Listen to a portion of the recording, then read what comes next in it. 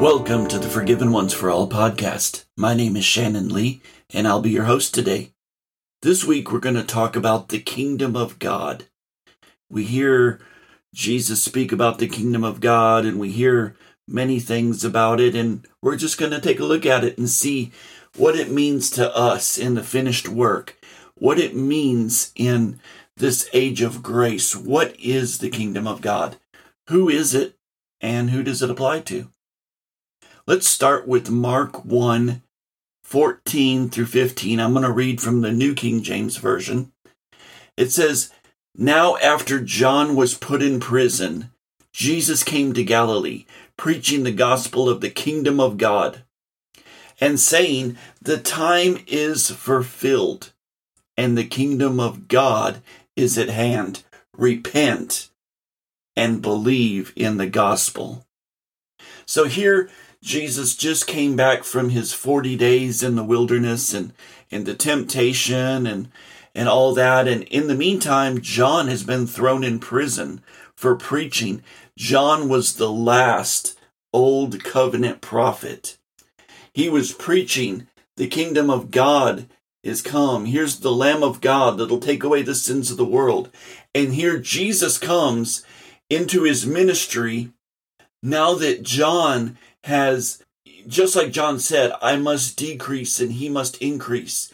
Here we see John in his message decreasing, and he's being thrown in prison. He's being silenced by the world. And Jesus comes on the scene and he says, the time is now. It is fulfilled. The kingdom of God is at hand. He doesn't say it's coming. He doesn't say, believe and it'll be here in a few thousand years. He doesn't say, believe now and one day in the future I'll come back with horses and swords and fire. It's at hand. It's so close you could reach it. He says, repent and believe in the gospel. Now we've looked at gospel, the word gospel, and it's the word evangelion. And it really means good news. And he says, believe the good news. The kingdom is here.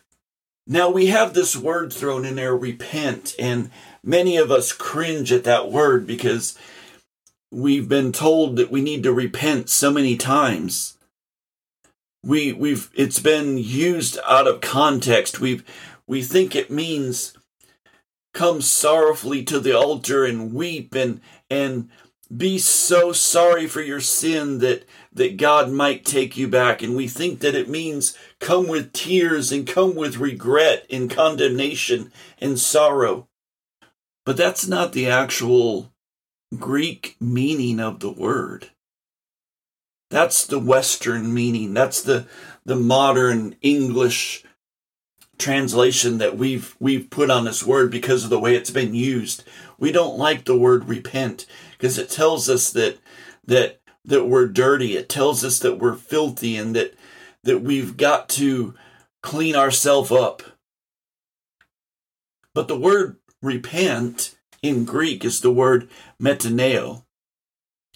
And from the Helps Word Studies, it says the literal meaning is changed after being with. Or it means to change the way you think. Properly, to think differently after a change of mind. To repent.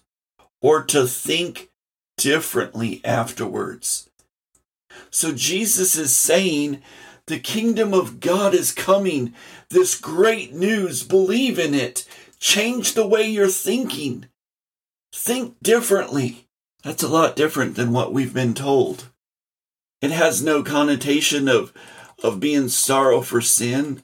It has no connotation of getting on our face. Jesus is saying, think differently.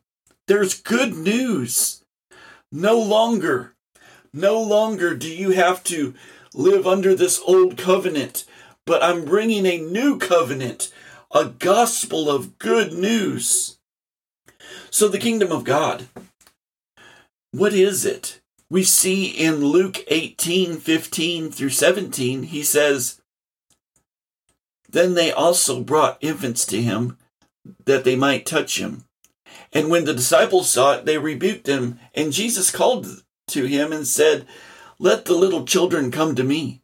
Do not forbid them, for such is the kingdom of God. Assuredly I say to you, whoever does not receive the kingdom of God as a little child will by no means enter it.'" So here we see that it has this childlike faith that's required for us to be able to be a part, to enter in and to receive the benefit from the kingdom of God. That here the the people were bringing their children to Jesus, and the disciples are like, "Oh no, he doesn't have time for that." And Jesus looks and he says, "No, that's exactly what the kingdom of God is like. It's like these little children that believe. They don't have preconceived notions. They don't have mistrust and hurt built up within them. They believe. They believe in the goodness of everyone around them. They believe in the goodness of their father and their mother. They believe that they mean to do them no harm. That is what Jesus is talking about. We don't need to come to God like we're just filthy and that we're not acceptable and that he's just on the cusp, on the verge of just being done with us. That's not the kingdom of God at all. But we come with that childlike faith, that childlike innocence that doesn't have a preconceived notion, but all except for good, and sees their Father and says, that is security, that is trust, that is love. There's another story that we see in John 3 through 17. We're going to read where Jesus breaks down the kingdom of God. He says, Jesus said to him, "Most assuredly I say to you, unless one is born again," here he's bringing us back to this infancy, to this origin story. He says, "Unless one is born again, he cannot see the kingdom of God." Nicodemus said to him, "How can a man be born when he is old? Can he enter a second time into his mother's womb and be born?" Jesus answered, "Most assuredly I say to you, unless one is born of water and the Spirit, he cannot enter the kingdom of God. That which is born of the flesh is flesh, and that which is born of the Spirit is spirit. Do not marvel that I said to you, you must be born again. The wind blows where it wishes, and you hear the sound, but you cannot tell where it comes from and where it goes. So is everyone who is born of the Spirit." Nicodemus answered and said to him, "How can these things be?" Jesus answered and said to him, "Are you the teacher of Israel, and you do not know these things? Most assuredly I say to you, we speak what we know and testify what we have seen, and you do not receive our witness. For if I have told you earthly things, and you do not believe, how will you believe if I tell you heavenly things? No one has ascended to heaven, but he who came down from heaven, that is the Son of Man, who is in heaven. And as Moses lifted up the serpent in the wilderness, even so must the Son of Man be lifted up. And whoever believes in him should not perish, but have eternal life. For God so loved the world that he gave his only begotten Son, that whosoever believes in him should not perish, but have everlasting life. For God did not send his Son into the world to condemn the world, but that the world through him might be saved. Now this word born again, where he says you must be born again, this has been used many times to tell us that we need to get saved, that, we've got to be born again because our first state was wicked and we were born in sin and we're filthy in God's eyes. So now we just need to be born again so that we can be right with God. And again, this is not the actual context of the Greek. From the Greek lexicon of the New Testament by Lowe and Nida, it literally, they translate it to mean to experience a complete change in one's way of life to what it should be, with the implication of return to a former state or relation. It literally means to be born back the way you were born the first time. That to experience a new birth, to experience the same birth that you were born again. And so it means a return back to this childlike innocence, back to this thing that Jesus loves when he looks at the children and he sees that trust and that faith that they have in their father, in their parents, in adults around them. They trust them. And that's how he wants us to come to God. He says we've got to come back to that. We were not born originally created with sin. We were not created filthy in God's eyes. That is a lie. This verse is not about salvation or redemption of sin. It is about returning to our former state, the state we were in, that relationship we were in with God when we were created. And God said it was good. Our goodness, returning to that goodness, to that intricate relationship that we have with the Father, the Son, and the Holy Spirit. We were not born in sin. We were not originally created with defect. The defect was passed down to us. That defect is a lie that we have believed, that's been passed down from generation. And it did start with Adam and Eve. It was a diseased way of thinking that they were separated from the Father. See, the whole story of the Garden of Eden is where they began to mistrust the goodness of God. And this is a disease that's been passed down to us. But we were created in His image, which is perfect. God cannot create evil, but good can believe that it has evil within it. We can be deceived. We can believe that the Father doesn't love us like He should. We need to return back to that childlike faith, that childlike trust. The kingdom of God is here. It's at hand. It's already here. This is the good news that Jesus was talking about. So when He says that unless you're born again, you cannot see the kingdom of God, what is He talking about here? This word that He cannot see, it literally means to be able to, or to experience. And then to see, it literally means to have information of, or to know about, or to have knowledge of, or an acquaintance with, to possess information about. I like to say perceive, because it's a head knowledge. So He's not saying here, unless you're born again, you're not going to see the kingdom of God, buddy. You're not even going to be there. That's not what He's saying. He's saying unless you have this internal returning to that childlike faith, unless you come back to the way you were originally born, unless you're born again, you will not be able to understand or to perceive or to have this information or knowledge of the kingdom of God. See, what's happened is we have, over our life, we've gathered opinions and we have gathered life experiences and we've made assessments and judgments apart from God.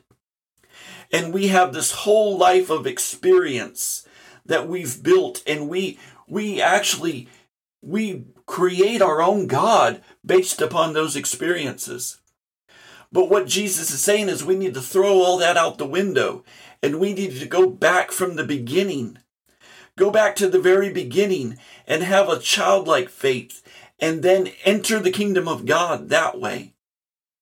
Without all our preconceived notions, without all our prejudices and our doctrines and our traditions and all these things that we've built up, we need to throw all that out and come back to the beginning, just like we were being born again, and to look at God a different way, to repent, to change the way we're thinking, to come back to an original state. This is what it means, to what Jesus was meaning here when he said to be born again. He says you're not even going to get it. You're not even going to understand it unless you throw out all these ideas that you have. See, Jesus is making this point. He says you need to get rid of all your traditions, all your religious mindsets. He's speaking to a Pharisee. He says you've got to come back with simple childlike faith. You've got to trust the Father's good. This is the key to the whole thing. You want to see the kingdom of God? It's already here. It's been here. You want to be able to understand it and to see it? You've got to come with childlike faith. You've got to believe that your Father's good.